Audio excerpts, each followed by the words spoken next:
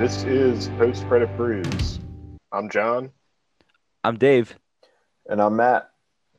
and tonight we have another episode for you guys. We're going to be reviewing one of the newer films, Chloe Zhao's Nomadland, film from now called Searchlight Pictures, formerly Fox Searchlight. The film was supposed to originally release in 2020, but is recently put out on Hulu and in theaters where those are open. And now this movie is available for everyone to watch on Hulu. It stars Frances McDormand. Basically, just tells the story of her, living her life as a nomad. Circumstances have kind of put her in that situation. And we'll kind of get into specifics later, but definitely a great movie, I think, to kind of talk about and discuss, and a bit different from the things that we usually get into here on Post Credit Brews. Yeah, I was saying, I feel like we're going back to our roots, Dave, when we did like episodes like Ford v Ferrari and like, I don't know, Once Upon a Time in Hollywood in the beginning. Yeah, but I think those were also blockbusters. I kind of put Yeah. this movie into the category of ones that I would not normally go out and see, Mhm. but am pleasantly surprised when I actually do sit down and watch. Yeah. I kind of think of that movie, The Gift, that I saw a while back. Mhm. I had no intentions of ever seeing it, and I just think that it was just a really great movie that I saw. It's a good example. Yeah, you didn't have like high expectations, and you see it, and you're like, "Oh wow, that was Right.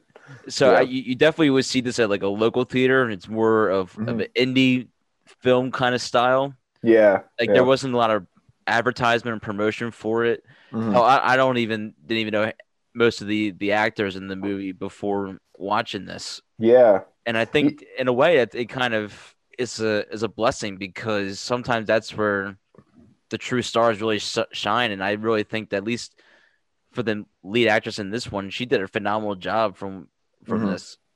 Yeah. Frances McDormand, she was really good in it, and I think you're right, Dave, with saying like there's almost like an authenticity to this movie, and kind of like I think the main actors, you obviously have Frances McDormand, and I think the other notable one is like David Strathairn, but you don't see really anyone else in this. I felt like there was probably a role for June Squibb somewhere in this movie, but I think they kind of went for like real people as opposed to like getting actors to be in this movie. So That's And, crazy and that you mentioned June Squibb, because I really was like, thinking that she was going to be in it at some point in this. I wouldn't have been surprised if she showed up in it, but might have distracted me from the rest of the movie.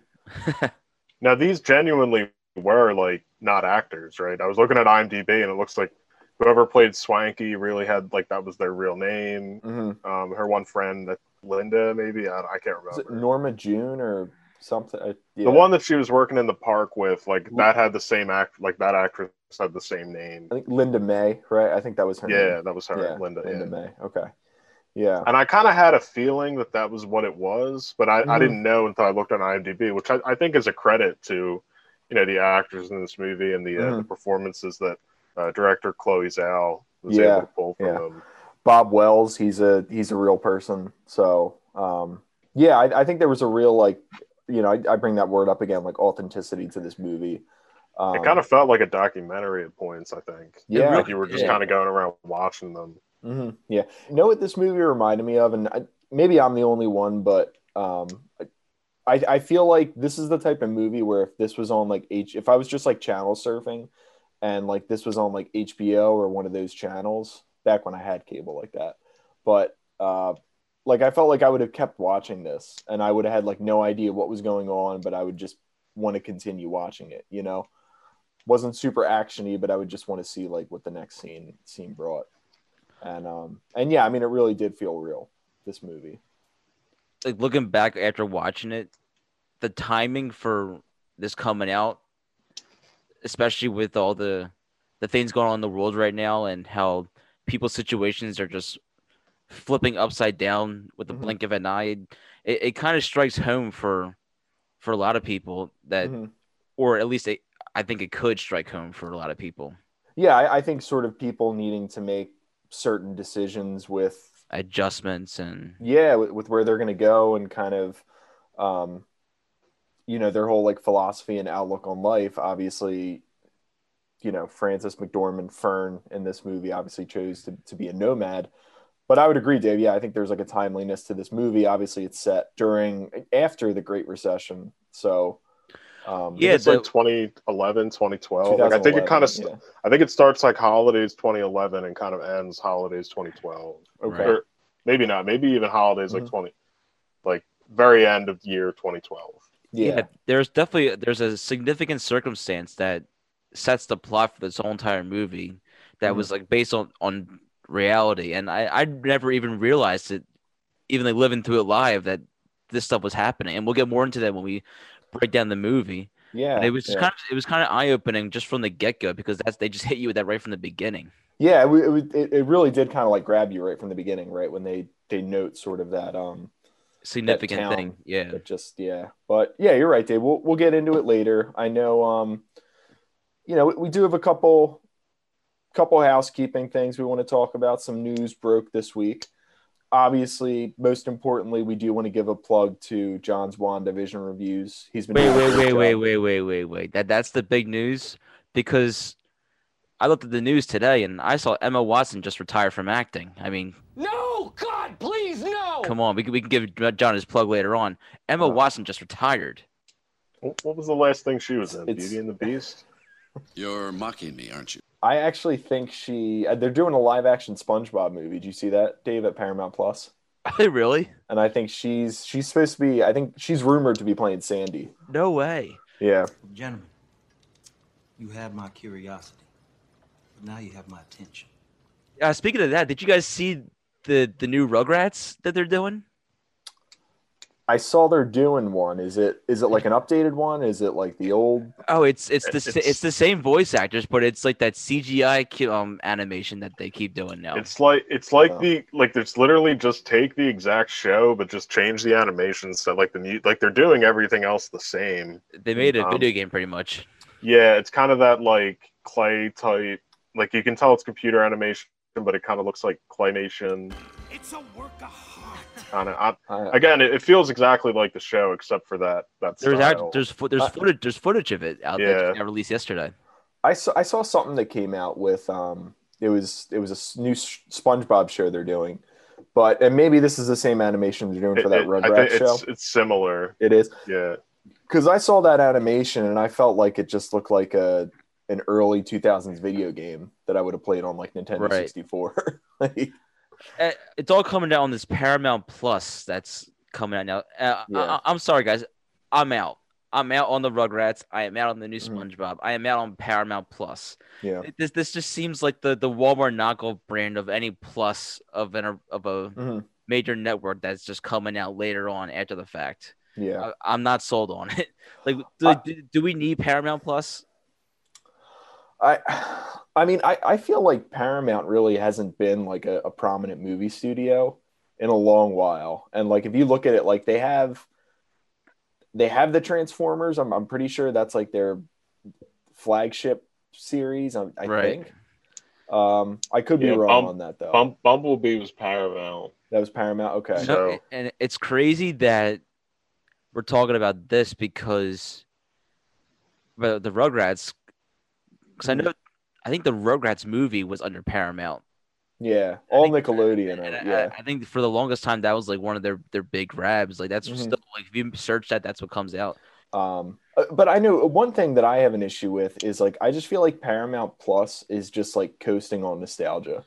So they have like the Rugrats, the SpongeBob, and I think to a point it's cool, but I think to another point, like, you're kind of like, where's like the originality, you know? Well, I know that Keeping Up with the Kardashians is ending, so unless they're gonna try to bring that back with Keeping Up with the Taffers and doing like a John Taffer like a reality show, I'm out. Shut it down. Yeah, I Taffer wouldn't mind was a missed seeing opportunity. He was a missed opportunity in the Super Bowl commercials. the Super Bowl. Yeah, Absolutely. yeah. I was expecting to see him. He could have been on there. Yeah. Oh man, I felt like every other commercial at the Super Bowl this year were those characters climbing the mountain. Like that was a lot to handle. I will say it was funny. They're trying to put a lot. Like they're kind of giving something for everyone. It seems like here with this Paramount. And it's just yeah. I don't know. Like they have Comedy Central, they have MTV, Nickelodeon, and nothing like particularly grabbed my interest. Really. Yeah, the Comedy Central stuff maybe. And the thing is, so I already have like CBS All Access, so I think just that's going to transition to Paramount Plus on March 4th. And again, I mean, I think at some point you kind of get to a point where you're just like, this enough is enough. But I mean, it's priced at $4.99, which to be honest with you isn't like horrible. I feel like most of these services are still kind of coasting at that, like between like $5 and like $7. But yeah, I don't know. I think these streamers are going to become the new like cable bundle. I think in like 10 years from now, you're going to get like a cable deal through like Comcast, and it's going to be like get Hulu, Netflix, and Amazon X amount of money a month. I haven't sat down and did the math, but I wonder if someone got all the subscriptions out there, the plus subscriptions, if it would equate to what a basic cable package would be, or like an average cable package would be. I think it'd be around that. Yeah. I feel like it definitely would. I think I'm taking the over. I think it would cost more, to be honest. Yeah. More to have all the streamers. Yeah. Streamer prices are only going to go up. Like, this is $4.99, but this is eventually going to have something on it. Like, I know they're doing a Halo show, and they're eventually going to have those projects that are really going to bring viewers, and that's when they're going to it's going to become more than $5 a month. Yeah, right. They have not like a significant amount. But... Yeah, and look at Peacock. They have like basic, premium, and like elite packages too. So their whole rollout for that was so stupid. That was really just they did a horrible job with that. And to your point, John, it's just going to get more and more. And you know how like Hulu keeps doing their TV commercials saying Hulu does live sports.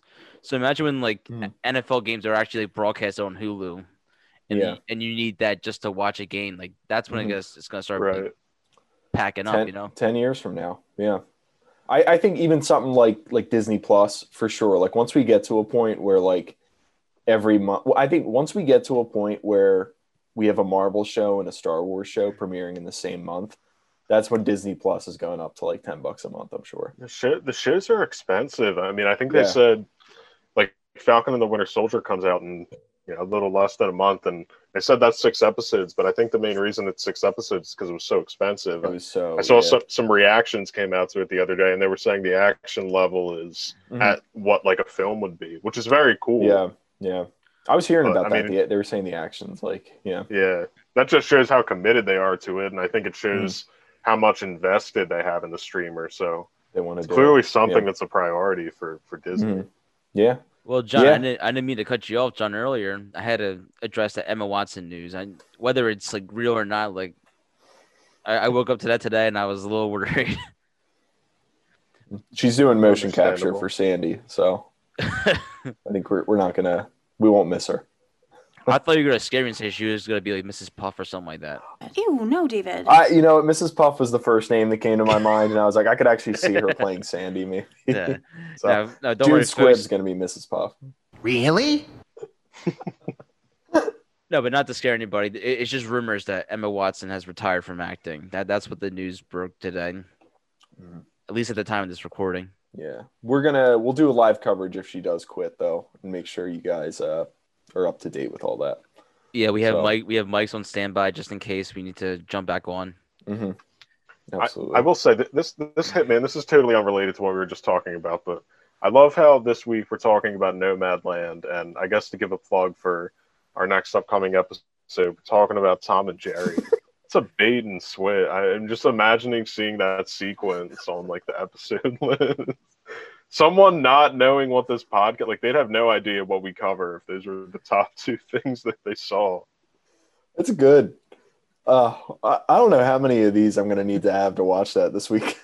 There's no reviews out for it, and it comes out tomorrow. I mean, I haven't really seen any, and it comes out tomorrow. Oh, dude, we have to review it. We have to be the first ones.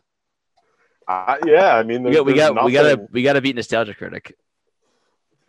He just came out with one today for that Strange Magic. I gotta watch that. Was it good? Was it pretty good? It's like that movie is like a jukebox musical. Like I don't know if you guys know that, but like that's like pretty funny. He tears. I know like nothing about it. Yeah, I didn't know really about it either. That's like his main like tearing apart. Like, why is this a jukebox musical? In what way does that make sense?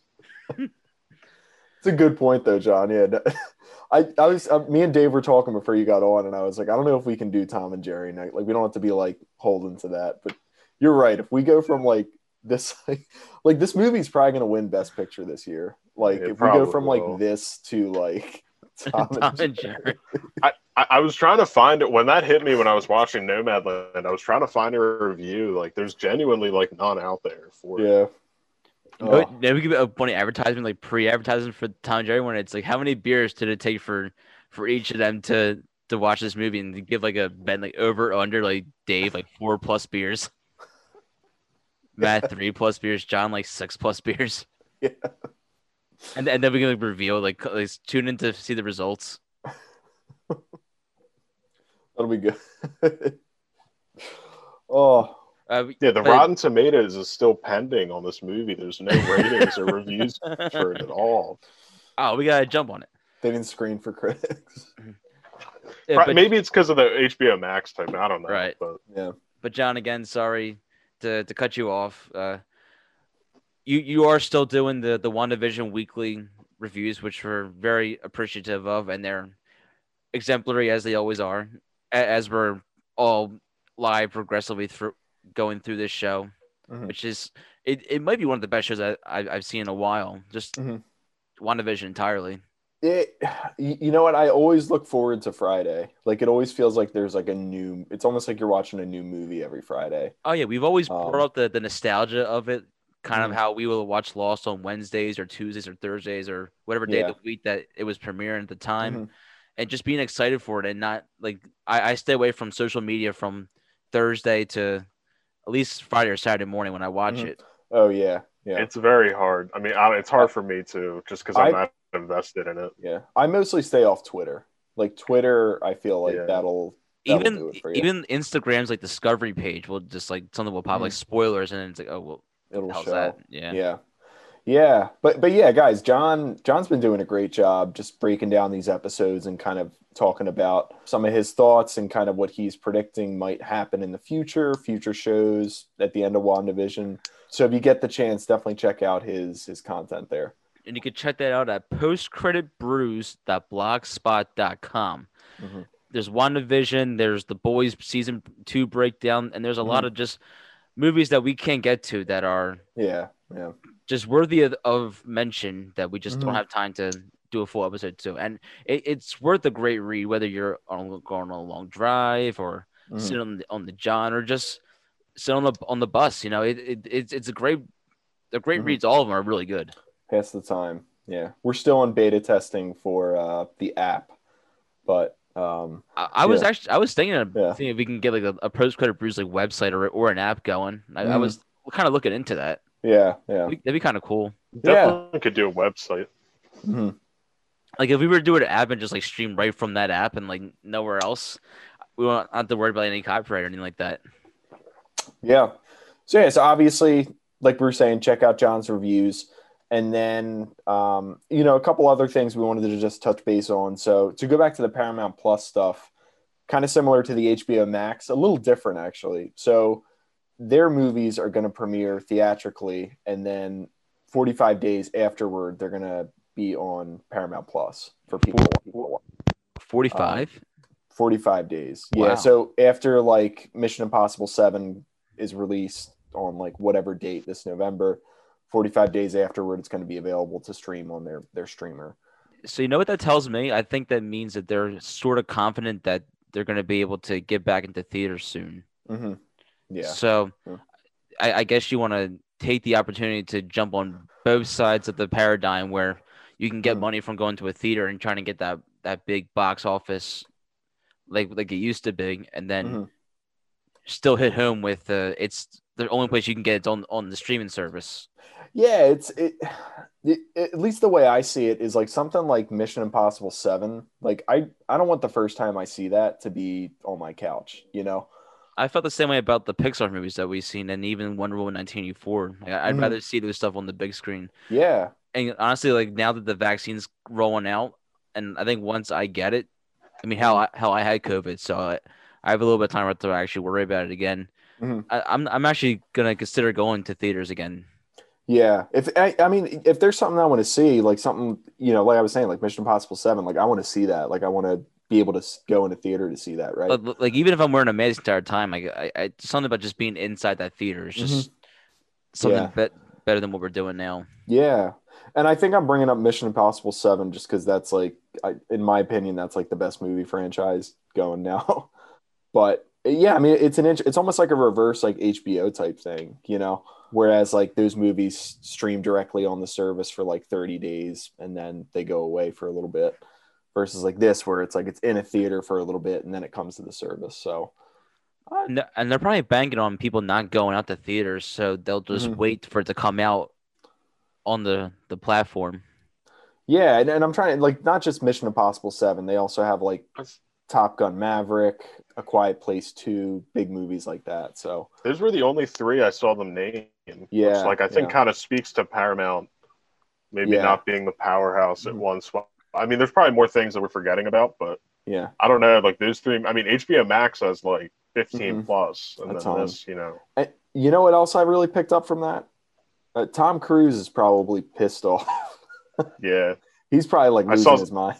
I saw some post that was saying like I feel bad for whoever has to break this news to Tom Cruise. Yeah. I mean, those are two huge movies of his. Yeah, that I'm sure he's invested a lot in. Yeah, and I think Top Gun, like streamers have been trying to buy like Top Gun Maverick. I was reading for like the past like few months, and like he just won't budge. Like he's like, no, this has to come to theaters. Like, yeah, I mean, they wouldn't have made that movie if he didn't want to do it. So like, he probably is very invested in it. Yeah, it all goes. I mean, we're not gonna hear about this in the news, but I really think it all goes to whatever movie he wants to do in space. I think like all of these other movies that are coming out for him are like riding on like a theatrical release. So yeah, I think he really wants to go to space and do that. I can't see him not agreeing to do this if it wasn't a guarantee that he was going to do the theatrical release.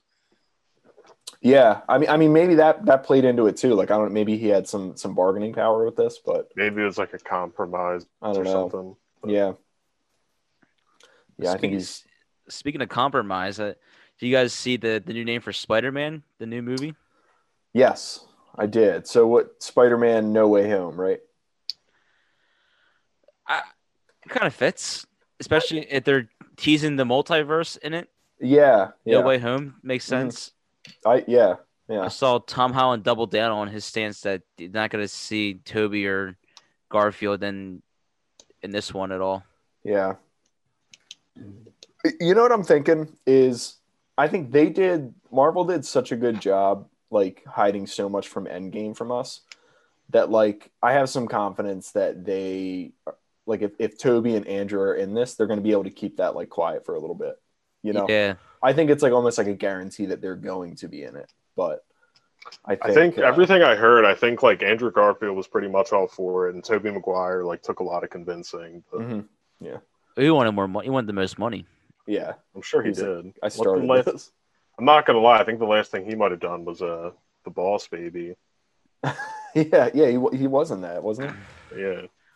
I don't know. When I saw news that Sam Raimi was trying to bring back Jessica Alba for Sue Storm and whatever he's doing.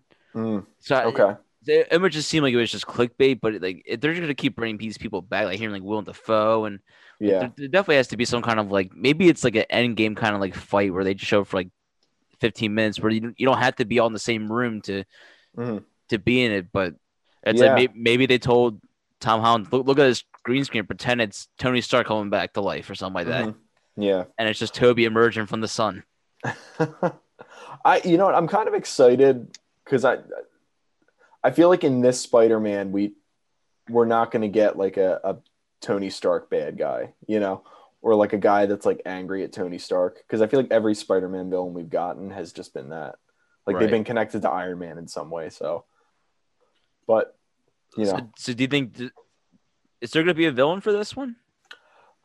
I keep hearing rumors that they're casting for Kraven, but I don't know if that's like confirmed or not. Well, I think there's going to be a villain. I know they're trying to do Kraven for Sony. They're trying to get Keanu Reeves to do it. They offered him the role, which I'd be all for. Yeah, Marvel's been trying to get him for a while. Craven makes sense, I think, if you know the fact that they know his identity now. But in the multiverse, though, like, we don't know, you know. I think it's going to be how much this movie plays into the multiverse. I mean, we'll see. I mean, I definitely think it's Doctor Strange, and like I'm sure we'll probably see stuff. I saw a rumor that like he's going to be in, you know, Tom Holland's going to be in Doctor Strange too. So I guess we'll see. Yeah. But man, we definitely got off topic. It seems like we're doing that more and more often, which I love how we could just go off topic like this. But it is post credit brews, and we do have a beer today. So John, what do we have on tap today? Today we have the Session India Pale Ale from Double Nickel Brewing Company in Pennsauken, New Jersey. Oh, so we're going over the bridge this week. Cool. I like it. Yeah. Yeah, this is good. I've never been here before. Have any of you guys been to Double Nickel? No, I have not. I had never even heard of it. Looks nice. I was looking at pictures. It looks like a good brewery. It looks sophisticated, and we'll get into the color scheme. Definitely reminds me of a football team in mind, but we'll get into that when we do the beer review. Okay. We talking about the Seahawks? Yes. Okay. So it's a can. So no, as the late Bob Marley would say, no worry, no cry. It is a can. Oh, okay. So we're going to jump into it? Yeah, we got to get the ceremonial post-credit beer crack going. All right, guys. Cheers. Cheers.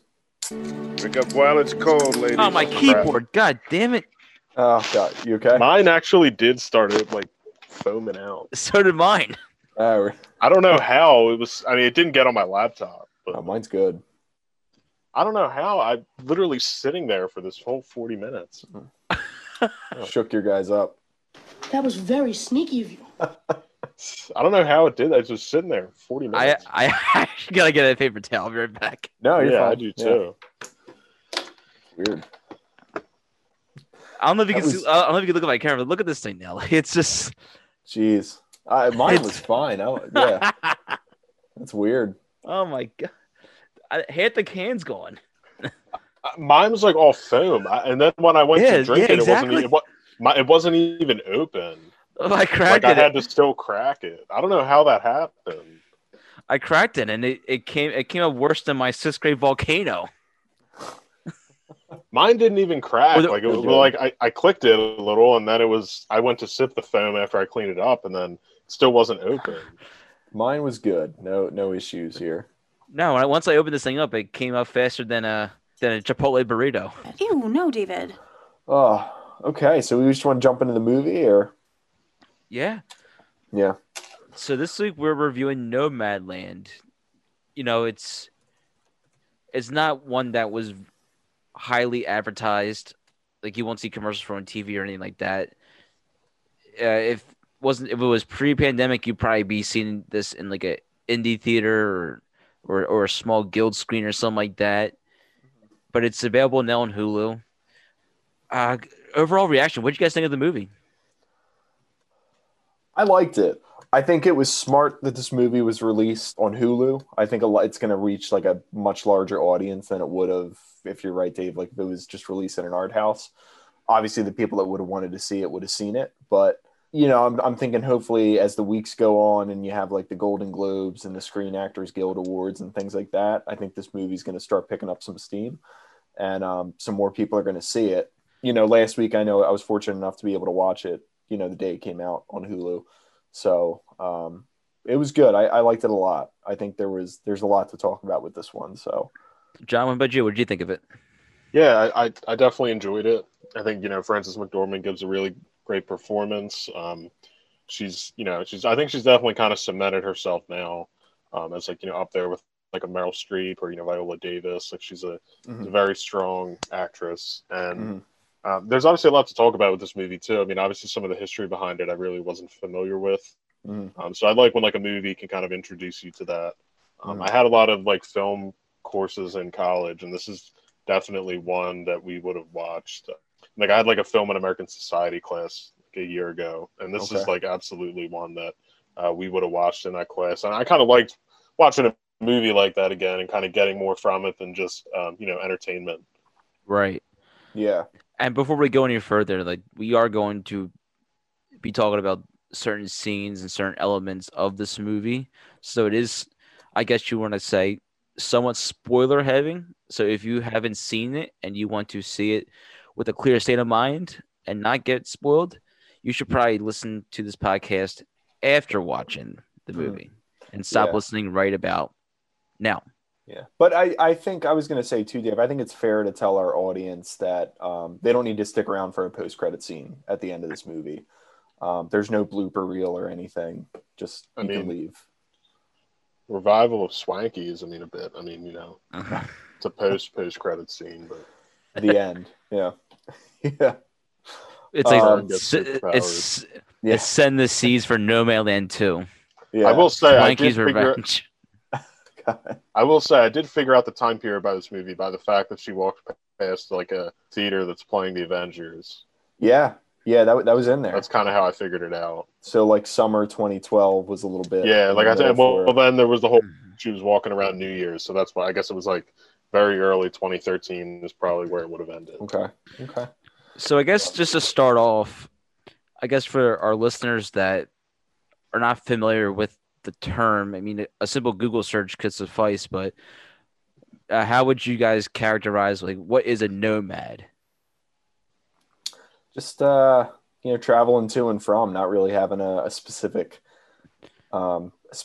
place where you kind of like settle down, just sort of like moving around from place to place. Someone that's usually on the go with no place to settle down, I guess. Mm-hmm. I'll say, like, this is definitely a term that came about a lot in like social studies classes and history. And whenever I always thought of like Obi-Wan Kenobi, like he's definitely like a nomad. Like that's what I thought of when like that term came up. But like that's what I liked about this movie is it kind of made you think differently. And obviously these people, even though they do have that car, like they're not really any different. Right. And the movie brings a lot about that. There's that point early on about is a home a literal building or is it just kind of your life?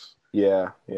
And just look at the circumstances surrounding this movie. This woman lost everything. Lost her job, her house, everything, and is I guess she chooses to, but it's I guess the lifestyle that I think at her point in life is the only viable option. Mm-hmm. So I think to categorize someone as a nomad as just being homeless and poor is just it's a complete overstatement, really. When you look at this movie, really, at least from what I saw, opened my eyes to it could be anyone could be a nomad, really. Mm-hmm. Yeah, and I think the movie sheds light on it really well. I think in particular the one scene where she goes and stays with her sister for a little bit. And you kind of have like, she's sitting in a circle with that group and, you just have those people saying like, how could you live like that? Like, that's no way to live. Like, that's not a lifestyle. And sort of, you can tell how defensive she gets of it. Right. This movie just gave you a whole different perspective. I think another thing that really stuck out to me was like, most of the people that were living this lifestyle were older. Like I would put them like late 50s, 60s, Right. So I thought that was an interesting, And it kind of ties into the time of this movie too. We're looking at the end of 2011, 2012-ish. And I didn't know a lot about this town or this plant that she worked at that went under completely. Yeah. So it was Empire, Nevada. Just a ghost town. So obviously it was called the U.S. Gypsum Mining Plant. And, I guess that they just manufactured a lot of stuff. They mined a lot of stuff there. And then once that closed, that obviously employed a lot of the population in Empire. And then once that closed, it obviously had an impact on the community to the point where, yeah, you're right. Like in 2011, this just became a total ghost town. It wasn't populated anymore.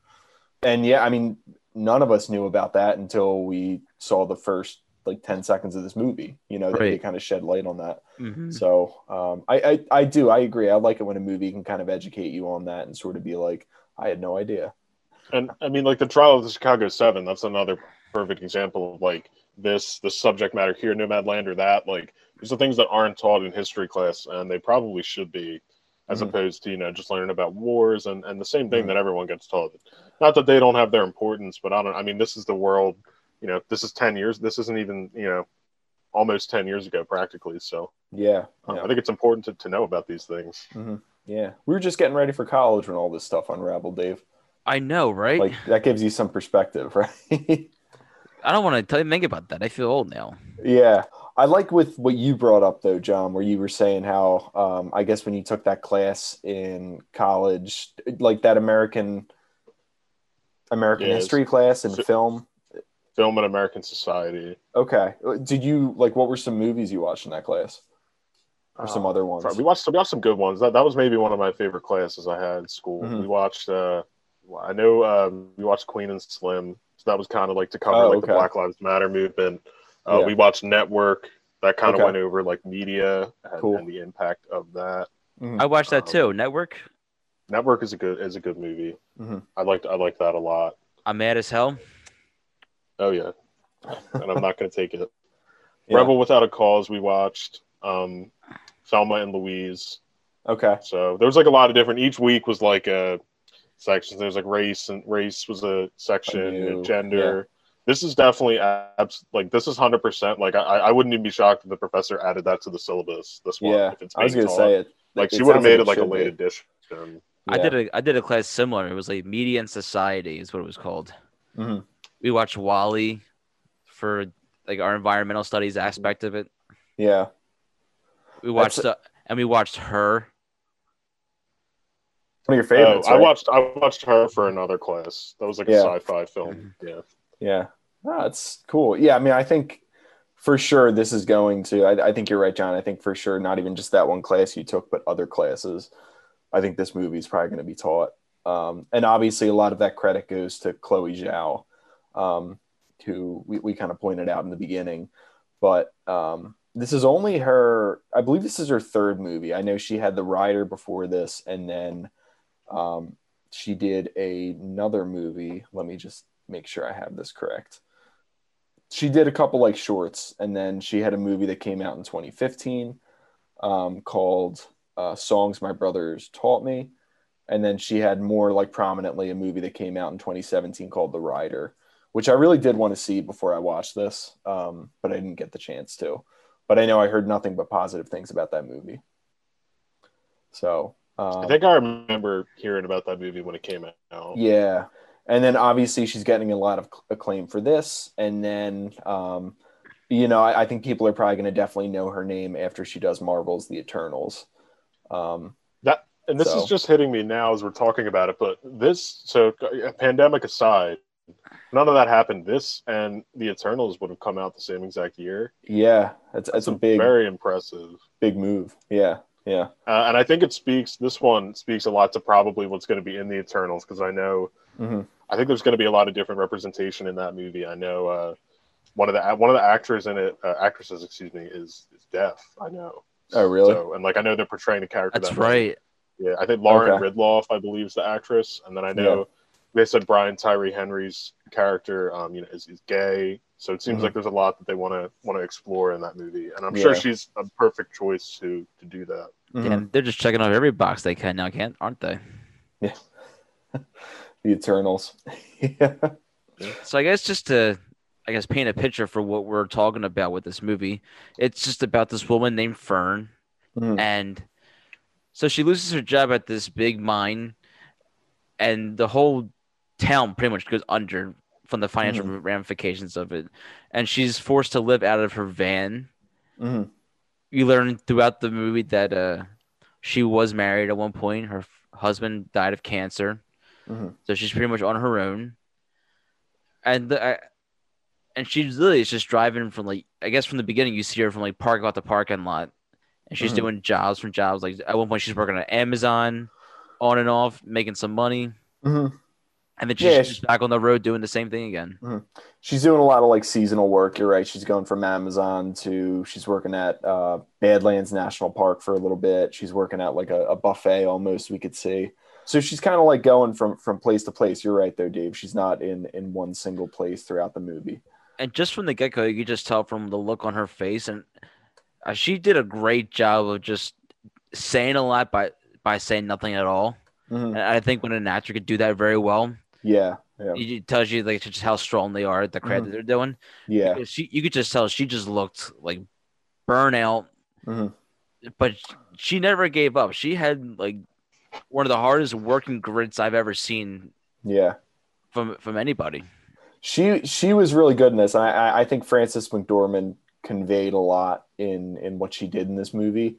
And I think even when I go back from like movies that she's won 2 Oscars already. So she won for Fargo, which obviously was kind of like I don't want to say she was a caricature, but she was like a specific type of very like quirky kind of character in that movie. Versus when she was in 3 Billboards, she won an Oscar for that too. And she was a little more like showy. She was kind of like angry, things like that. Versus this, where I mean, she's pretty quiet. She's very passive. Yeah, she doesn't. I think you see more of her acting when she's not saying anything than when she is. And I think also, John, you're right in pointing out like this movie really kind of does signify how good of an actress she is. Whereas like if she were to win Best Actress this year, like I know like Meryl Streep doesn't even have like 3 Best Actress wins. So like that would be pretty impressive. Yeah, and the fact, I mean, that's not even that long ago. Was that 4 years ago 3 years ago that she won? So 3 Billboards. Yeah. I mean, I don't. Do you guys think who would you? Is there like much? I mean, I think there is some competition, but I think she's maybe the best. I liked Carey Mulligan a lot in Promising Young Woman. I think. Yeah. And then you also have like Viola Davis and Ma Rainey's, but outside of that, I don't really know any. I don't think I've seen any other roles that would kind of compete with this, but of Carey those Mulligan's 3, I would put, good. So, but I don't know. I think she might take it. Frances McDormand. This is a very weird year. Yeah, this is a very weird year, so I think it's going to be interesting what these Oscars look like. Very hard to predict. And I was reading like Chloe Zhao is like winning. I think she's like one of like the most like winning like directors in like any award season. I think I was reading for this year. So see how it plays out. You're right though. It's kind of unpredictable this year just because of the pandemic and everything. Yeah, I think the only person that can maybe give her a close running for Best Actress might be Chloe Grace Moretz and Tom and Jerry, but that's still to be seen. Ew, no, David. I don't know if she's eligible this year though, Dave. So really? Might have to wait till next year. Yeah. Ah, damn.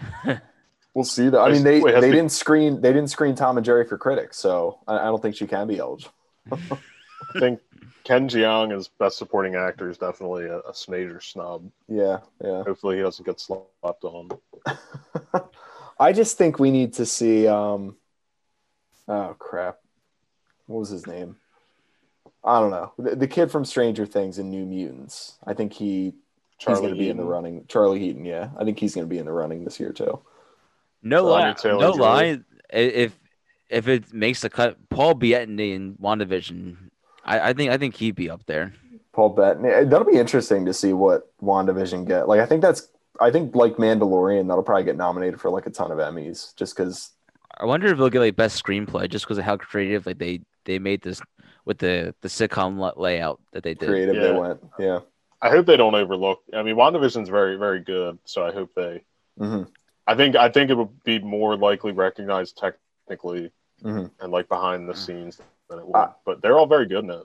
I'm gonna say though, if you told me The Mandalorian would have gotten nominated, I would have been like, no way, and like that did. So yeah, it's true.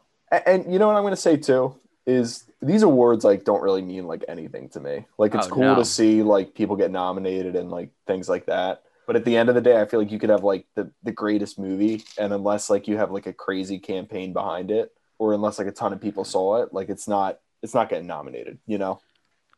Man, I could totally see you having like a big like Super Bowl like Black Bowl kind of poster in your room with just different movies, and then once they win, you cross them off with the lipstick like a what's his name? Steve Buscemi. Steve Buscemi and Billy Madison. Yeah. Yeah. And I don't know, and I don't want to contradict myself here because I do like watching all those movies, whether, you know, this year it was like Trial of Chicago 7, Promising Young Woman. But at the end of the day, you know, like I said, like you could have the best movie of the year, and like unless people are talking about it, unless people saw it, like it might not even get nominated. So that's my 2 cents. But this was a very good movie, and I'm expecting it to probably get a ton of awards. So, was there anything that stood out to you guys in terms of her going onto this nomadic lifestyle? Because obviously, when she's working at Amazon, she befriends this woman that tells her about this journey to go into the desert and join the nomads. Yeah. And it almost felt like it was kind of a cult the way they were presenting it. You know, that the one leader. Yeah, it felt kind of cultish, right? Mm-hmm. Yeah. And but it didn't. Once you saw kind of how they were acting, it didn't really feel as much of a cult. no, it almost felt like it was more of a self-preservation choice, you know? Felt therapeutic. Mm-hmm. Yeah. You know, I don't know about you guys, just I guess from the point to when Fern gets to this deserted land with all the other nomads and she's out there by herself with the vans and everything, I almost got kind of a sense that I was almost back in the Philadelphia Folk Festival. It did feel very, very folk fest like, right? Yeah. Yeah, it Definitely did feel. some points. Yeah. I think there were probably some nomads when the years we've gone to Folk Fest. I know, John, you've gone to a couple recent ones. I know me and Dave haven't been back since the last one I went to was like 2017, I think. Well, we weren't asked to come back. They asked us not to come back. Remember that? Yeah. But no, definitely major Folk Fest vibes, I think, for sure. I think these nomads may have traveled from the West Coast to Schwanksville, Pennsylvania. I guess for our listeners that don't know what we're talking about, what is the Philadelphia Folk Festival? So it's just a big 4-day event. We go for 4 days, but it's a weekend. So normally it's Friday through Sunday, and it's everyone camps. They listen to some folk music, have some drinks, maybe have some other stuff too, and just kind of chill and relax. You know, Friends, fun, and song. That's what it's all about. Did I sum up Folk Fest well? I mean, am I missing anything? I think those are kind of like the key points. I guess kind of just to hone onto the fact that it's pretty much, you know, different. People go a lot for the folk music, so it's a lot of the different folk music artists out there that from the local Philadelphia area, they come together and whether they play by themselves in their little tents or amongst friends or they're all back on the big stage. It's just a nice way for, I guess, people with different cultures to come together. It's really a unique experience. It almost feels like a modern day Woodstock. It is a lot of fun, and I kind of wish. I don't think it's happening this year just because of the pandemic still, but like it kind of really makes me want to like go back. Right. Like, thinking back at it, like I do want to. The next fest that happens, I do want to try to attend. And I mean, there's a lot to it. I mean, the music's obviously big, but there's been some good. Sturgill Simpson was there a couple years ago. Old Crow Medicine Show. Yeah, Jeff Daniels and his son's band performed. He performed with that one actor, John Gallagher Jr. Oh, really? So they played together.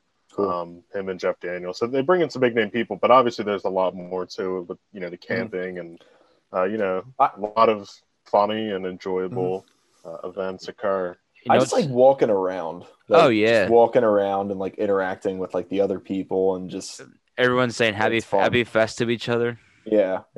And that's kind of what made me think of the story of this movie, just seeing all them friendly interacting with each other. Like I go back to the scene where Fern first shows up and finds her friend that she became friends with at Amazon, like just sitting in amongst them when she first shows up, and the one stranger just gives them her chair. Yeah, she was standing. Like that's something I would see at Folk Fest. Yeah, and even there was another scene too where she's just walking through the park and she's just saying hi to the people, and it was like a pretty long tracking shot. It just kind of followed her for like I would say about like 3 or 4 minutes, right? Of just her walking through, the rocks. Park.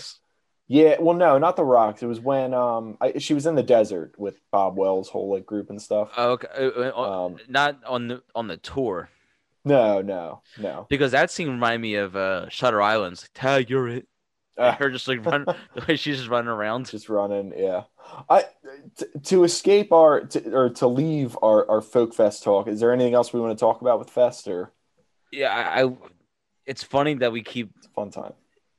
It is fun. I remember if it wasn't the pandemic, we were actually planning on doing an episode live from Folk Fest. we were gonna bring a generator and run a very, very, very, very long extension cord out to the nearest highway to get us power to do it. I will tell you though, we would need like soundproof walls to do. We were gonna review Morbius, right? Yeah. Jared Leto's Morbius. Is that still coming out this year? I think next year. What do you guys think of the new Joker pictures? Him like portraying Jesus Christ. What's the need for that? Yeah, I don't like it that like this Justice League is being advertised as like a Joker movie now. That's what I'm getting worried about. He's only going to be in that one scene. Has there been one promo for Aquaman in this at all for this movie? Aquaman, Cyborg, or Wonder Woman, or Flash. You just don't. Really, just Superman and Batman. Yeah, they're probably the only. I mean, I don't know. Zack Snyder, I know he like talked a lot about Cyborg and stuff, but he probably really only cared about Batman and Superman. Yeah. Well, I heard most of I heard he just did like a ton of visual effects. I heard he didn't really like do like too many additional scenes. I think it's like 5 minutes of added footage, which if Jared Leto was never in this movie and he's just in the added footage, obviously it's not that significant. Yeah. Or like all the added footage is just like him. And if it equals up to 5 minutes, that's not a lot in a 4-hour movie. No. Well, that's the thing is, he either has 5 minutes or even less. So it's why are they, advertising him so much? Yeah. We got off topic though, guys. I don't think Fern's showing up in the Snyder Cut, but as much as we want to see it. Maybe Swanky. Yeah. But you know what I want to point out though? You know what I really did like in this movie? And I wanted to kind of see more of like I guess you call it a friendship, but I did like her relationship with Dave throughout the movie. David Strathairn. Mm-hmm. Yeah. I felt like they did such a good job at just conveying I felt like Fern was kind of on her own like journey. I felt like she was doing her own thing. And I felt like Dave was just a genuinely like lonely person and he just wanted sort of that companionship from Fern. And it was kind of sad when she like visited his family and you could tell how much he wanted her to stay and she just wanted to leave. Yeah, it didn't seem like it was very forced. Mm-hmm. At least from Dave's end. There wasn't any ulterior motive besides just trying to, I guess, establish a really good connection. Mm-hmm. It felt very authentic. Natural. Yeah. Like it felt authentic. Like it felt like how that kind of relationship would play out in real life. Like it would, given how the character of Fern is and, how they depicted Dave. Mm-hmm. Yeah. And I think that's so much of this movie is like this movie just felt real. And I think sometimes when you're watching a movie and if it does feel too real, it's kind of like you don't enjoy it as much. And I think I really did enjoy this. And I think I kind of got the sense that their thing was not going to go anywhere. Mm-hmm. Mainly when there's the one scene when she's working at the national park and she's telling, I guess, the one coworker, she's showing her the wedding ring and she's like, it's never coming off. I could never take it off. Yeah. So I think right then and there, you know that she's not looking for anything. And like you said, man, she's on her own journey and she definitely had trouble with letting go of the past. That's you look at it from the example when she held onto her parents' her china that she had, like that plate that broke, and she was distraught when it broke. And it was like you could tell like the stuff that they chose to carry, while they were sort of traveling to and from. Obviously, it had some significance to them. And like once her friend Swanky was just gonna start selling all of her stuff, I knew that she was gonna be sick. Yeah. I mean, that's another thing to talk about, kind of, discussion about Swanky too, and sort of, her decision to choose not to live out the rest of her life in a hospital, knowing she was sick, but to try and travel. And I think she said she was going to Alaska and things like that. So just a different mindset. And I think I was kind of glad to have watched this movie. Oh yeah. And there's one scene with her in particular that stuck out to me. And reminds me of the Folk Fest too, because she was having a yard sale for all of her stuff. Yeah. And someone takes, I think it was an oven mitt or something like that, and she said, "My grandmother made that for me, and I loved it. Make sure you take really good care of it." Yeah. And it's like you know that she's dying, and just giving like that sentimental stuff away. It's just it kind of hit like a chord that I wasn't expecting to get strummed while watching this. Yeah. I mean, that was kind of sad, that whole situation. I felt, we got to talk about Fest again, because I don't know how we didn't bring this up yet, but the scene where she trades like a cigarette for like a beer with the guy or something. Oh, right. She does something. I mean, that is a straight up interaction you would see at Fest. Like her just like sitting down, telling him to write a poem to the girl, and him just like giving her a Coors Light. Except it would be like a bud for like a shower token. Yeah. Well, Festa would be. Yeah, I mean, Festa would be like, play something on your guitar, and you give them a beer. Yeah. You give them that skunk beer that you don't like. It's at the bottom of the cooler. Or like they drink it and don't care. 5 minutes on the phone charger. Yeah. Yeah. The charging tickets and. What would you trade, Dave? Would you give like somebody an oxtail for like something? Knowing the crackhead that was following us around, I would give like the cotton in my pocket for like a bag of frites or something like that. I don't know. A beer, yeah. The food trucks at Fest are really good. Oh, they were good. Heck, was there a food truck for ox? I don't know. That's just random. I guess some people like. I mean, well, for some people, good oxtail, I guess. But there's one for turkey legs, but I kind of can expect that.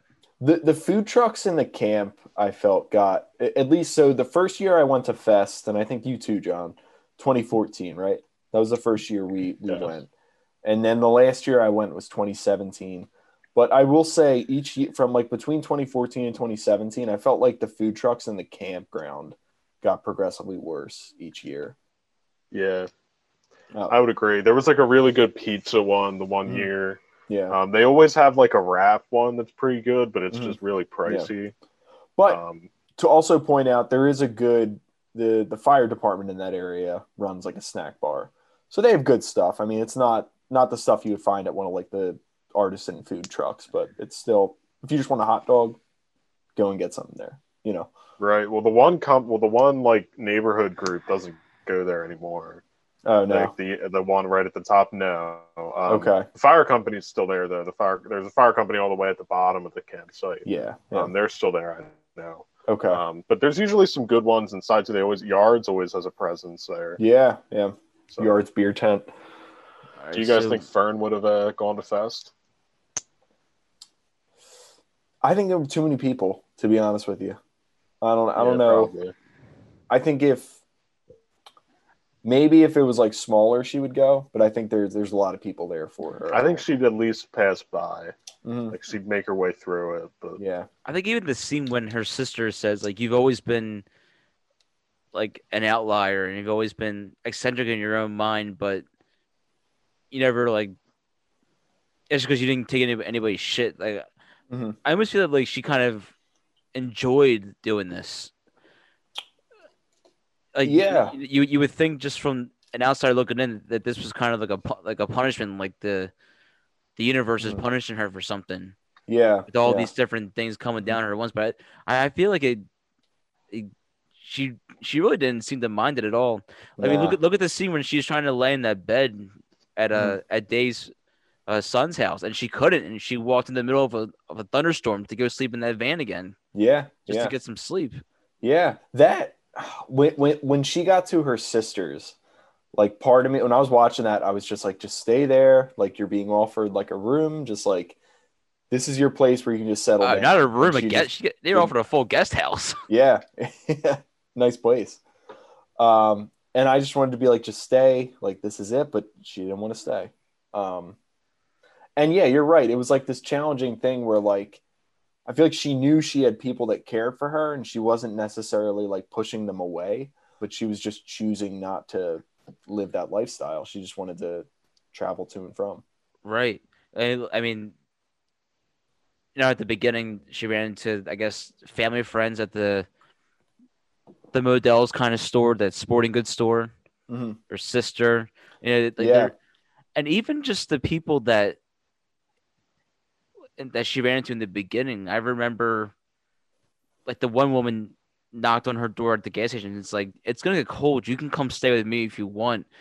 Or the lady that was I guess running the one lot that she was in and trying to give her the dog. It's like I think you could definitely use a friend. Yeah. So like there was definitely the opportunity for her to seek companionship and to seek, I guess, this sort of like a normal life. The movie was trying to portray it as that's what she was looking for, but I started to question if that was really it at all. Yeah. If what she was looking for was like companionship, or just like what she was looking for was just wanting to be on her own. Yeah, it's weird because it's definitely not companionship. We mentioned earlier that Dave was trying to, I guess, be with her or at least be a friend, which he was. Yeah. But it wasn't going to go anything beyond that. Yeah. Yeah. The whole like Dave and Fern thing kind of I don't know if it made me sad, but I felt like I felt like for him, he just felt like this older person, kind of like looking at like toward like the end of his life. And he's like, hey, like I can finally, maybe I can be with this woman that, that I'm interested in. And obviously she didn't want anything to do with that. She wanted to be his friend, but she didn't see him that way. And I honestly don't think had Fern and Dave not met, Dave would not have gone back to his son's house and met his grandchild. Yeah, that was another scene too, when the son shows up at the buffet and kind of, he just kind of goes off on his thoughts on like his dad living that lifestyle and not really wanting to see that for him. I think the movie does a good job at showing you why these people like take on this lifestyle. Like you kind of learn piece by piece why, Fern has made these decisions. I mean, you understand, I think, by the end of the movie, or you can at least see why, she went this way. Yeah. And that's one of the reasons why I'm kind of excited to see, not even just for Eternals, but whatever Chloe Zhao decides to do after this. Sort of excited to see like how some of like the same themes she shows in this movie are going to show up in other movies. Because even from what you're pointing out, John, it does sound like she really like representation for her is like a big part of movies moving forward. So I think it's cool. I think it'll be good to see. So okay, we have about a minute. So you just want to let this ride out and then wrap up? Yeah, we can kind of. I guess when we come up, we could wrap up the movie and then just jump into the beer review. We good with that? Yeah. Okay. We got to do one thing, because we forgot to do the transition from the last one. So let me just say this real quick.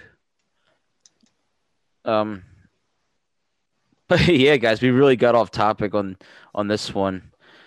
So much so that my double nickel is already empty, and I'm not talking about the beer. Should I say that again? That just sounded dirty. Okay, listen, let me just say, you are a sad, strange little man. No, but guys, we definitely got off topic with this one, and so much so that my double nickel is going quite empty on me, and I'm not talking about the beer. So I think, with that being said, I should go fill up my beer, and I think you guys should too. And when we get back, we will talk about Nomadland and really get into the review. Do it. I'm gonna put the "Ew, no, David" at the end. My double nickel is empty. It's crude. Oh, this is a good episode. Guys, we definitely got off topic with this one. So much so that my double nickel, and I'm not talking about the beer. Ew, no, David. Is getting empty. So, with that being said, I think it's only for the best that I get a refill, and I'm not sure where you guys are. I think you guys should probably get another one too. And then when we come back, we can come back, we can talk about Nomadland, what we liked about the movie, what we didn't like about the movie, and all the in-between stuff. Some and really get down to the nitty-gritty. But with that being said, I think we should take a quick break.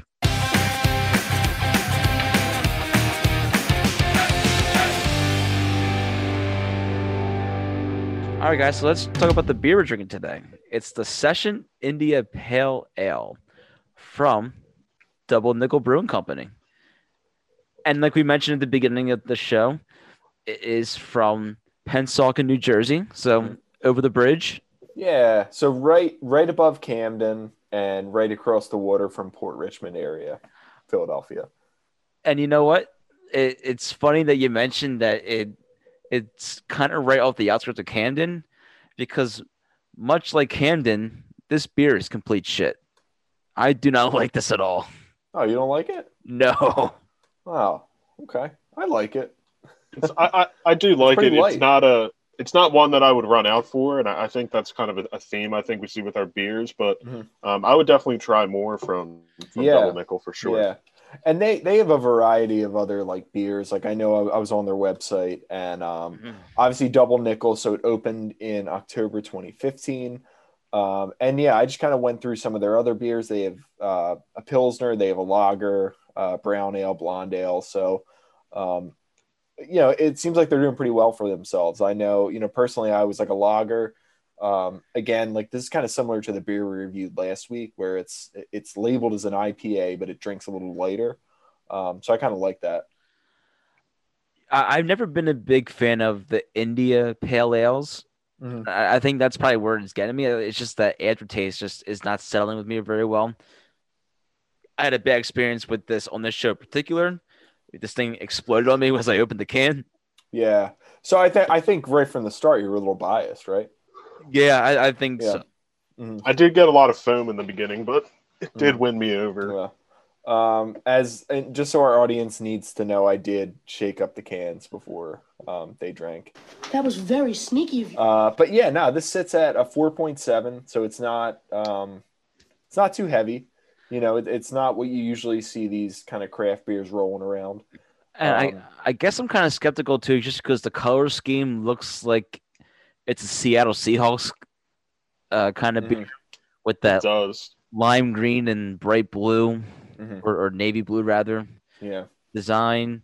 Not a fan of it.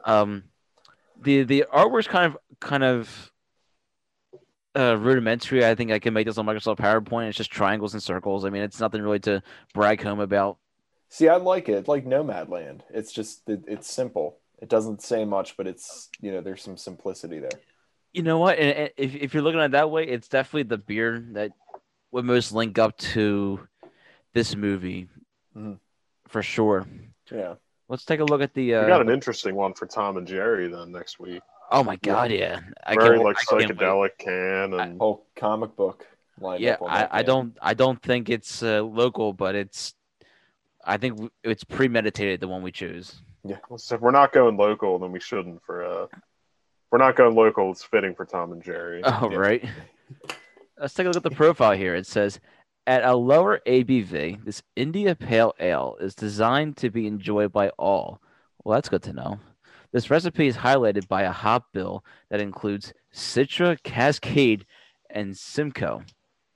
I could definitely taste the Cascade. I mean, the Cascade is, hello, way too much Cascade for me. Big hit of Simcoe.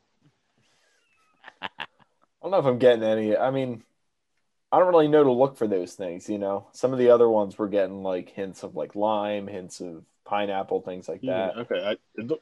It seems like these are all like hops, like Citra, Simcoe. They're all just different kinds of hops. I've never heard of them before. I mean, Cascade, I think I've maybe heard in Citra, but I feel like they're pretty light then. Right. Because again, this isn't like a super heavy IPA. It's not, and weighing it at 4.7% alcohol content, it's pretty close up there with like tainted dishwater. So. You're not gonna. You can have a couple of these and have a good time without getting too out of hand. Well, luckily, Double Nickel Brewing Company doesn't sponsor us, so we can speak our mind freely here. Oh, look, I'm sorry, guys. I'm just not a big fan of this one. Yeah. I mean, I guess go check it out. Right. So, on that note, we do have a grading scale here at Post Credit Brews for our beers. On a scale of 1 to 5, 5 is a really good beer and 1 is like really bad. And I'm kind of curious where you guys think you would put this on your grading scale, because you guys seem to like this more than I do. I'm giving this a 3.5. Like, it's not, I think you worded it pretty perfectly, John, where you're like, I'm not going to go run out and like say like, you got to try this. But, if I'm going to a bar and I see this on tap, I'll be like, yeah, maybe, I'll give that a try. Yeah, I was going to say, that's good. I think I'd go 3. I definitely want to try more of the stuff from here. I've heard good things about Double Nickel. My girlfriend's been there, so she likes it. That's good. But yeah, this intrigues me, so I'd try more of their things. Yeah, that's the name about brews. It's more than meets the eye. So I would definitely go and try more of Double Nickel's beers. But for this one, I'm giving this a 2.6. all right. It's higher than I thought it would. Yeah, I thought you were gonna range in the ones for this one, Dave. But that's all right. Oh no, this is not on winter warmer ale kind of scale yet. Okay. We The haven't winter warmer for Tom and Jerry. I'll have a Oh, winter Christ. warmer for a Tom and Jerry review.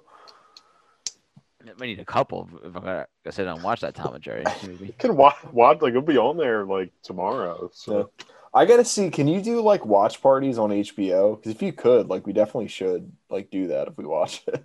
I know on Netflix you can. Yeah. I was gonna say that I know that Disney you can too, but Disney's is very like weird the way it works. HBO might, Disney, like I know the Netflix is like you can kind of like text on the side of your screen. Disney you can't do that. Like you can send like reactions, but Definitely, I wouldn't worth be into surprised if HBO has it. Right. I'm looking. It looks like they do. I think it's like a setting they're all like trying to have now. Yeah. Because you know we could do it. Even if not, we could just like have a fourth computer on this Zoom that's just playing the movie, and we could just do like just for like a clip, just like a live reaction. You could each pick like most ridiculous scene or something, or Yeah. I was gonna say I think we definitely should like break that. I think that's gonna be a movie where we should break it down like scene by scene almost. Oh you yeah, know? kind of like nostalgia critic about kind of Yeah. style. I think I hope it's as bad as we're expecting it to be, though. I hope. Yeah, are we expecting it to be like a good movie? Like, I'm not expecting it to be good, but I just again like I hope it lives up to our bad expectations. Yeah. Well, I know Sonic the Hedgehog was supposed to be really bad, and it got a sequel, and people love it. Yeah, it got like decent. That's on Hulu now. Yeah. It kind of isn't. I mean, not that I'm like seeking it out, but just because people talk about it and not so negatively. Did you see it, John? No, I haven't seen Oh, it. you didn't? Okay. But yeah, just our normal PSA: don't drink and drive. It's stupid. Only the cool kids stay at home and don't drink and drive. So Be safe. be Don't. safe. Yeah. Just kick back, grab a double nickel, kick your feet back, and just have a good time with it.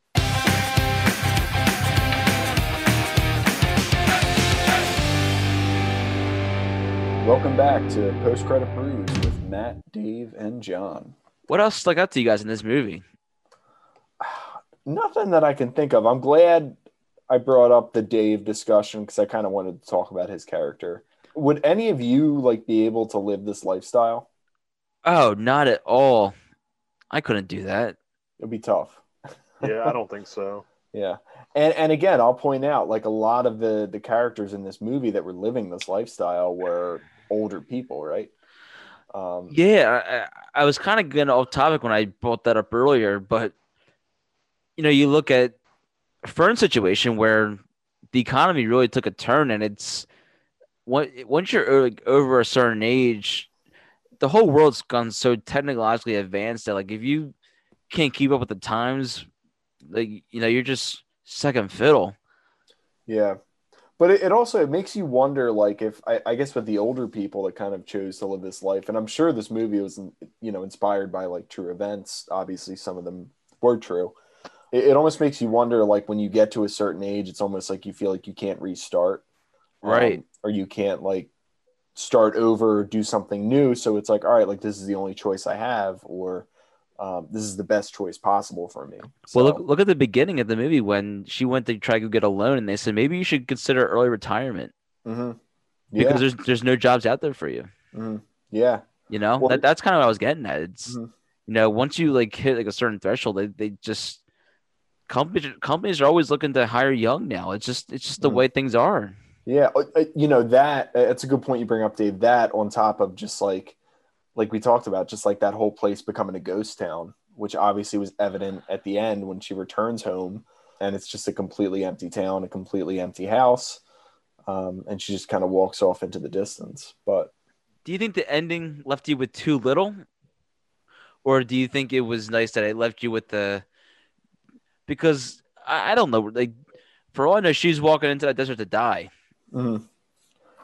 I didn't get that. I think it just kind of was, I felt like it was pretty impactful just to see like this is the life she chose.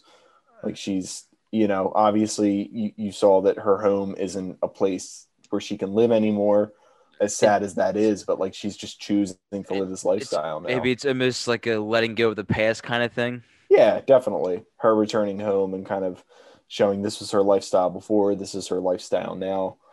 I was laughing at the end, her walking through her old house though, empty. Like, the only thing I needed was some Badfinger in the background, and you got the Breaking Bad series finale going for you. Yeah. Walter White returning to that home, right? Mm-hmm. Heisenberg. Yeah. I guess I got what I deserved. Mm-hmm.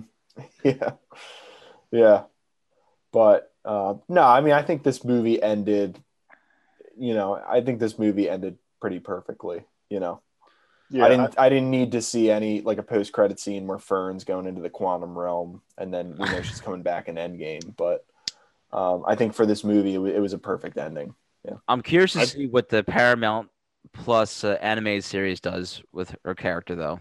With Fern, yeah. They said that they couldn't get Chalkstone, the rights to Chalkstone, so I heard they're trying to do something with Fern.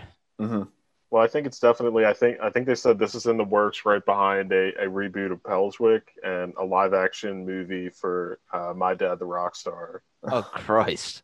God, Is these like Canadian Nicktoons? Like, no love for Cat Scratch in the announcements either. That too. Cat Scratch, I don't think was Canadian. Maybe I'm wrong. Pelswick was. I mean, I could be wrong on this too. They were just like. It was those weird like Nicktoons that they didn't like advertise, like Rugrats and SpongeBob, but like would just show up like on like at 4:00 on a Wednesday afternoon. It's crazy that like the only two that mold that they tried so hard not to advertise, but got such a huge cult following were Invader Zim and My Life as a Teenage Robot. They have like a cult underground following. People are really into Danny Phantom these days, I'm noticing. And Chalkstone. Yeah. A Chalkstone. Pelswick is a Canadian, Taiwanese, American animated children's television series. Yeah. That's not even. This is all very well tied into our nomadic lifestyle conversation that we have going. Do you guys think it all connects back to Fern? What, John? You guys think Pelswick could have been a nomad? No. I don't know if Pelswick could live that lifestyle. I just heard watching her like go to the bathroom, and they made it very blatant in multiple scenes that like go into the bathroom in that kind of style is not the most pleasant thing. Yeah, I think that kind of does it for me. I think when I see, having to carry around a pickle bucket to do your business in, I think that I'm kind of out there. Right. I think the big question we have to be asking though is how do we think the Scottish cat in Cat Scratch would adjust to this lifestyle? I think he would adapt probably, better than the other cats in the series. But are you suggesting he's not already living it? Possibly. I don't know. I mean, I can't tell you the last time I even thought of Cat Scratch until you brought it up 2 minutes ago, John. It's been at least a decade. Like, that show has never crossed my mind. I'm not going to lie. They probably are going to do like a Wild Thornberries. They're going to do like a reboot for like everything now. Like, again, like Paramount Plus is just coasting on all of those Nicktoon reboots. Like I'm trying, like, obviously Rugrats. I'm sure they're going to do something with Invader Zim. Yeah. They're probably going to do something with. I want to see a bar rescue with that, like Rugrat animation. I want to see Klasky Chupko do a take on bar rescue. John Taffer on a as told by Ginger, animated that way. He walks into like that little room, that doghouse with the boy. I was just gonna like. See like Hoodsie in the corner. Like, a human eye. in a jar. Shut it down! What was that one character's name? Hoodsy? The one that wanted to wear the purple sweatshirt? just him walking in the doghouse. What do you have to say? Look at this. Hoodsy would be that one that Tavern went in the fire. What's it going to be? Look at Hoodsy without the sweatshirt.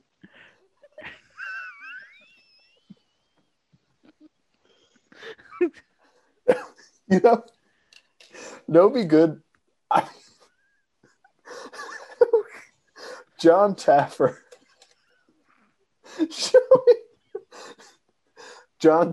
showing up on As Told by Ginger. But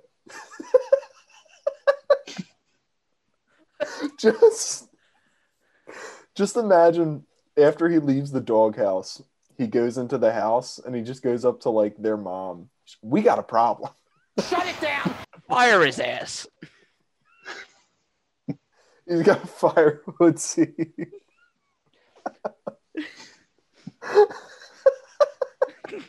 You have a human eye in a jar. That's cross-contamination. Shut it down! How did you look up Hoodsy without the hood, John? I just typed in Hoodsy As Told by Ginger, and that's the second picture that comes up. You have to type in As Told by Ginger. The one in the middle was her brother, right? Yeah. What was the whole thing with the seal, too? Remember the one girl was obsessed with, like, seals? She had some weird friends. The one of her friends looked like a mole. Yeah, that might have been the one that was obsessed with the seals. The only one that stood out to me was the kid that had the obnoxious brace, like metal brace on. Oh, yeah. Mm-hmm. What was the other? There was like the We'll save it. The As Told by Ginger retros. I mean, guaranteed they're probably doing a revival for that on Paramount Plus. It's just every Nickelodeon show that's ever existed is getting a revival on there. So, what about Hey Arnold? I'm sure that without a doubt that's coming back. Yeah, I mean that's like that one would maybe have my interest more than any others. Yeah. I thought Nickelodeon was doing like a Hey Arnold movie. They did a TV movie where it was like they went to like the jungle, and it was like somehow tied. I didn't watch it, but I know that was like it was probably going to be on Paramount Plus. But I mean, they also did a movie of Hey, like came out in the theaters. The Hey Arnold movie. It was like all that. They did one for Recess, and they did that for a lot of. Yeah. Again, guys, Cat Scratch. Haven't thought of that in a while. And I don't think anyone has thought of John Taffer showing up on As Told by Ginger. But somehow they came up on this episode. Hoodsy. Shut it down! Look at this. You just say that name immediately. Let's see. This kid is burying you. Oh, God. Hoodsy's the one that Taffer pressures to get fired. Yeah, he's trying to get him fired. You let him wear that to work? I think you're an asshole.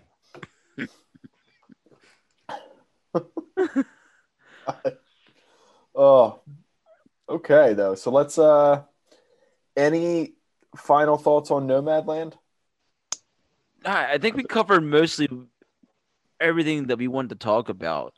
Like I said, there wasn't a lot of action in this movie, but it had a lot of emotional depth that that carried throughout it that I think made you wanting to stay and at least finish the whole thing out. Yeah. I wasn't really impressed with the ending. I thought they could have had a better solidified ending, but I can understand why they made it so open-ended, I guess, to let you make your decision about what she does.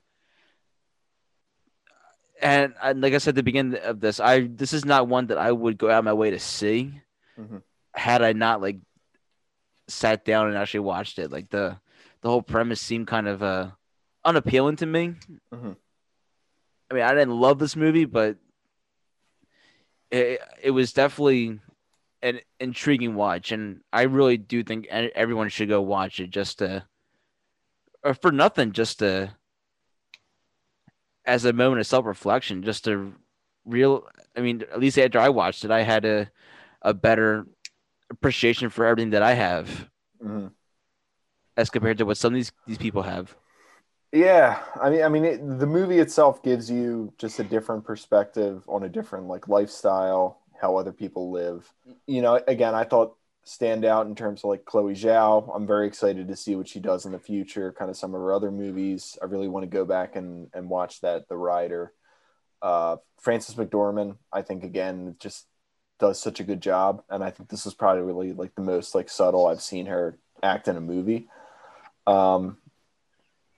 Yeah, I'm just you know, I think this movie is going to resonate with a lot of people. I think, you know, like I said, with it being on Hulu, a lot of people are going to be able to I'm sorry. I'm sorry.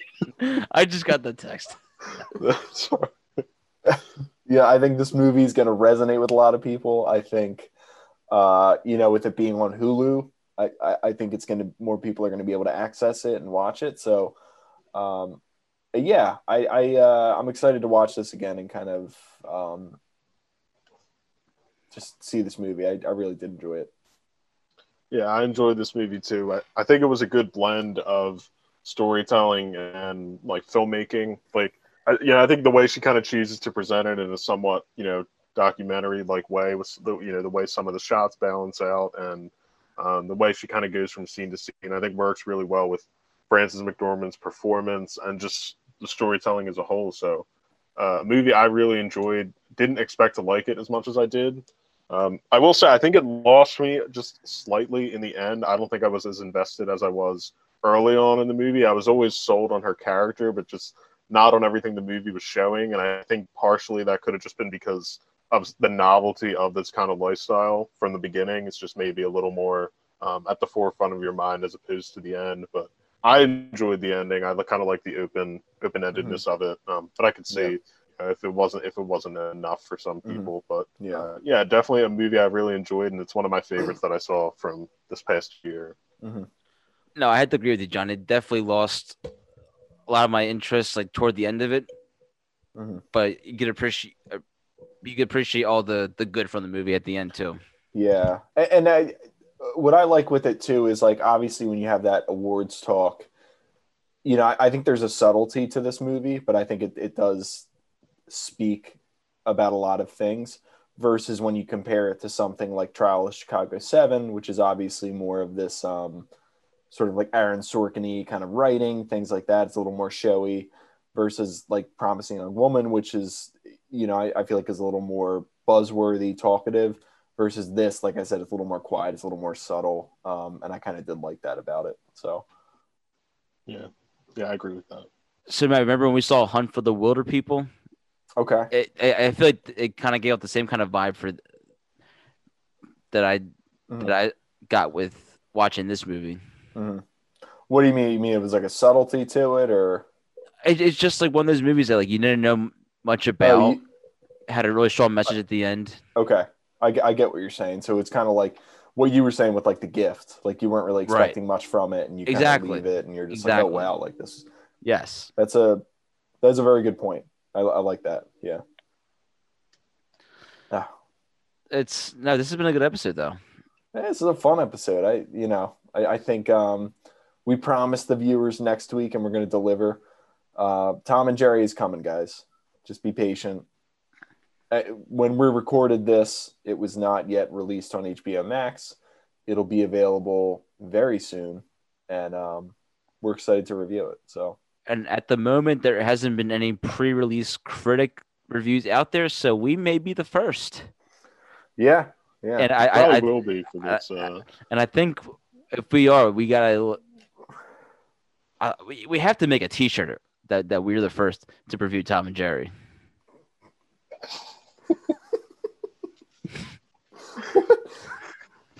But like I said, it's always a good time recording. Check out our social media. We're always active.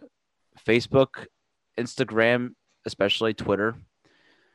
We're trying to provide as much content as we can for you. Mm-hmm. And again, apologies for any audio glitches or anything that you may experience from listening to our episodes. We are still doing this from Zoom, and we're still trying to make the best of a very unfortunate situation with this pandemic. Mm-hmm.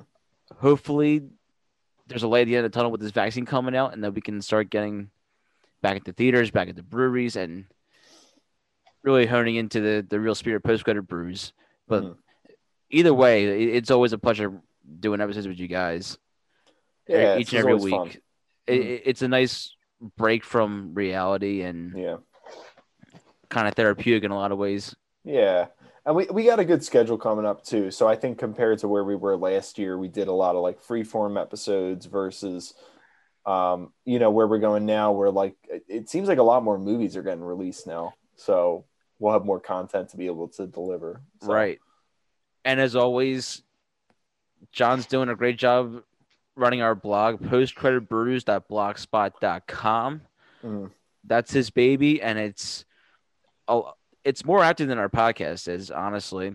The amount of stuff that we're all posted on that, it's just stuff that we couldn't fit a full episode into on the air, but it's still worthy of content to discuss.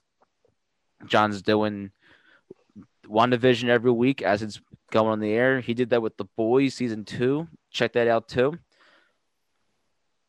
And honestly, we're open to anybody. If you have a review, you want to throw it up there, just let us know. Just send it to us and we'll post it. If you want to come on and talk to us, shoot us a DM. We'd be more than happy to get a guest on. Try to spice things up a little bit. Yeah. But with that being said, this has been Post Credit Brews. I'm Dave. I'm Matt. And I'm John. And thanks for listening. Bye-bye. See you later.